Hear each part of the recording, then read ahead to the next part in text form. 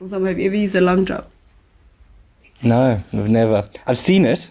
Exactly. Obviously, I haven't seen someone use it. Yeah. Yeah, that would be I have seen it, but yeah. See, I have that experience where when I was with my gran, you'd go, walk forever to use the loo. And it doesn't smell very But that's nice. normal for you growing up, right? No. And that's what you kind of want. Oh, no, not at all. Because when I'm growing up in Durban North, I have a normal toilet. What do you mean? That's not normal. I'm like, The audio you just heard was from a chat I had with actress turned global citizen activist Nandi Madida about her experiences growing up in KZN and her work for the development organization. This is Carl Zeman for the Chisa Pod.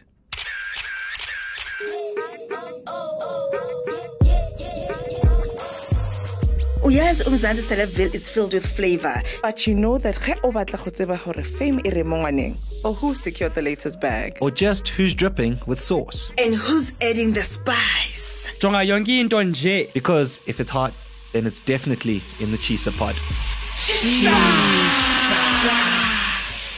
So what it means to me to be a global citizen is everything, because authenticity is key. And that's what I love about Global Citizen, because both you and me can make the change. We can all speak to our leaders, you know, and put that pressure. And isn't that fantastic? Because, you know, other NGOs generally, you know, it's not tangible. You don't feel like you're part of that change. And I think that's such a shame. Whereas with Global Citizen, you have other Global Citizen activists really making that change by having actions. We had like over 200,000 actions, for example, that I brought through for the Nairobi Summit, just for great, you know, family planning, which is something very dear to my heart, of course. And knowing that you are an activist, you can create that change because you made the noise. So I just carried what everyone else was saying. All the Global Citizen actions came from everyone else around the world, all over the world.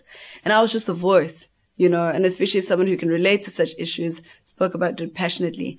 How many times can you hear stories like that? So that's why Global Citizen is dear to my heart, yeah. What cause is most personal to you? What cause is most personal to me? There are quite a few, and that's another reason I enjoy Global Citizen, because we're not focusing on one cause. It really is to improve people's lives in general, so holistically. So nutrition, of course, is a big one. I'm a mother. I go into Zambia. I was so disheartened to see kids with kwashiorkor. Also just from a cultural perspective, to find out that a lot of mothers don't want to breastfeed because there's superstitions that if you're pregnant and you're breastfeeding, that something bad will happen to the baby. So things like that, just being able to ensure that people are educated and empowered. But also just in Zambia specifically, farming mealies is more important than anything else. So what you find is that you're not having an array of different foods, which also then affects good nutrition, and also then having kids that are malnourished. That trip was just an out-of-body experience, and I'll tell you why. Because I was with Siya Kolisi, our Springbok captain, who won the World Cup, and he could relate to. In fact, while we were flying, we were just talking about our stories, you know, and anyone who knows him will know he had a very, very hard upbringing. And what I didn't know is that he too was malnourished. And he said jokingly that he had big hands and big feet because he was really small in primary school and everyone used to joke about it.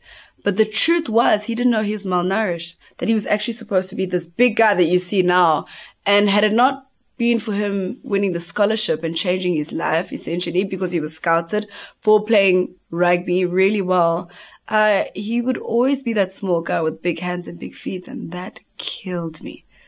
You know what I'm saying? Where we wouldn't have a Springbok captain, or just a human being reaching their full potential because of food. So it's stories like that. So when we were there, it really was a life-changing experience. And of course, as a mother, I was heavily pregnant. And I know everyone was a bit concerned, like, why do you want to go? And I said, that's exactly why I want to go. Because I'm a heavily pregnant mom. And this is very dear to my heart. And I want to go to the clinics. And I need to understand why kids can't have the right nutrition. And we had answers. And then, of course, I hosted the next day. So as the MC and, you know, all protocol observed, because he had many of our leaders there.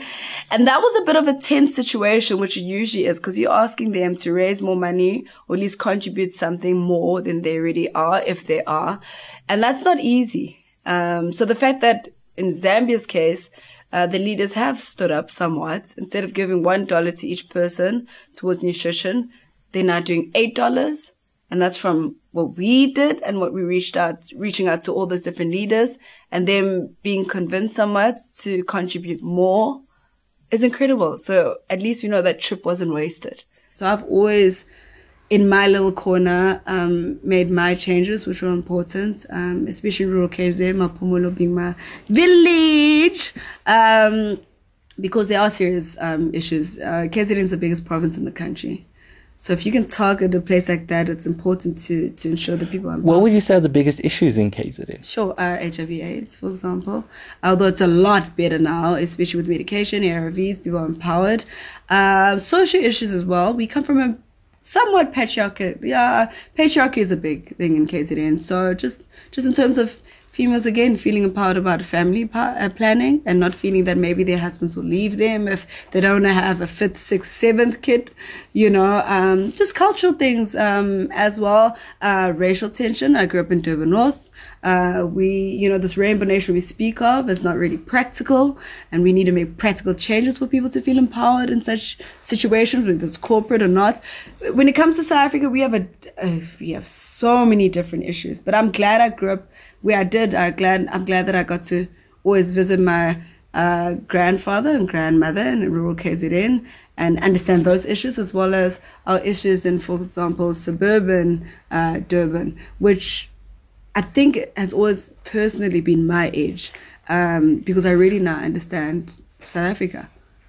So many people are so disconnected to that. Like, for example, have you ever used a long drop? No, I've never. I've seen it. Exactly. Obviously, I haven't seen someone use it. Yes. Yeah, that would be. I have seen it, but yeah. See, I have that experience where when I was with my grand, you'd go walk forever to use the loo. And it doesn't smell very nice. But that's normal for you growing up, right? No. And that's what you kind of want. Oh, no, not at all. Because when I'm growing up in Durban North, I have a normal toilet. What do you mean? That's not normal. I'm like, do I have to walk 5 kilometers? In that community, it's almost, this is a way how of parents, life. And yes. now they have toilets, and now they've been giving stuff. But what I'm trying to say is that that's always kind of been my edge with understanding our issues holistically. And I think so many people are disconnected and don't understand what really is happening in the country and what people really want. And that's why it was important for me to be a global citizen advocate, because of my background, that I understood so many different issues, which aren't only African, by the way. They're not only Black people. I've seen an array of issues all over. You're Caucasian. There's serious issues. There's patriarchy within those communities that people don't even know. Not every housewife is happy just to do her nails. Sometimes she also wants to do more. And you have a male who doesn't want to give her that position of power. How do you turn then that patriarchy, how do you then turn that mindset into becoming a global citizen? You bring awareness from your experience. And that's why they've chosen, if you've noticed, as the global citizen advocates, none of us are the same. I can't relate to anyone else, and they can't relate to me either. And that's the edge, because everyone has a different story. Some people come from Elokshini, from the hood, the ghetto. Some people had, whether they're orphaned or not. So like I was telling the Siya Kolisi story, I can't relate to that, but I understand it. Do you know what I'm saying? He may not be able to relate to me, but he understands it. And that's a good bonus, by the way. Talking about Siya, he came out on the World Cup just before the World Cup final, and he talks about his upbringing, and all of a sudden, it's a real experience. So you don't want to say sympathies for him, but you do see a lot of coverage of that particular struggles that he had growing up. What was your thoughts on that? Oh, I think it's important. Well, I already knew about his story, knowing him personally, but I think it's really important because it just takes a Siya Kolisi to inspire a kid in Gugule to know that it's possible, that it can be done, and let it be even louder.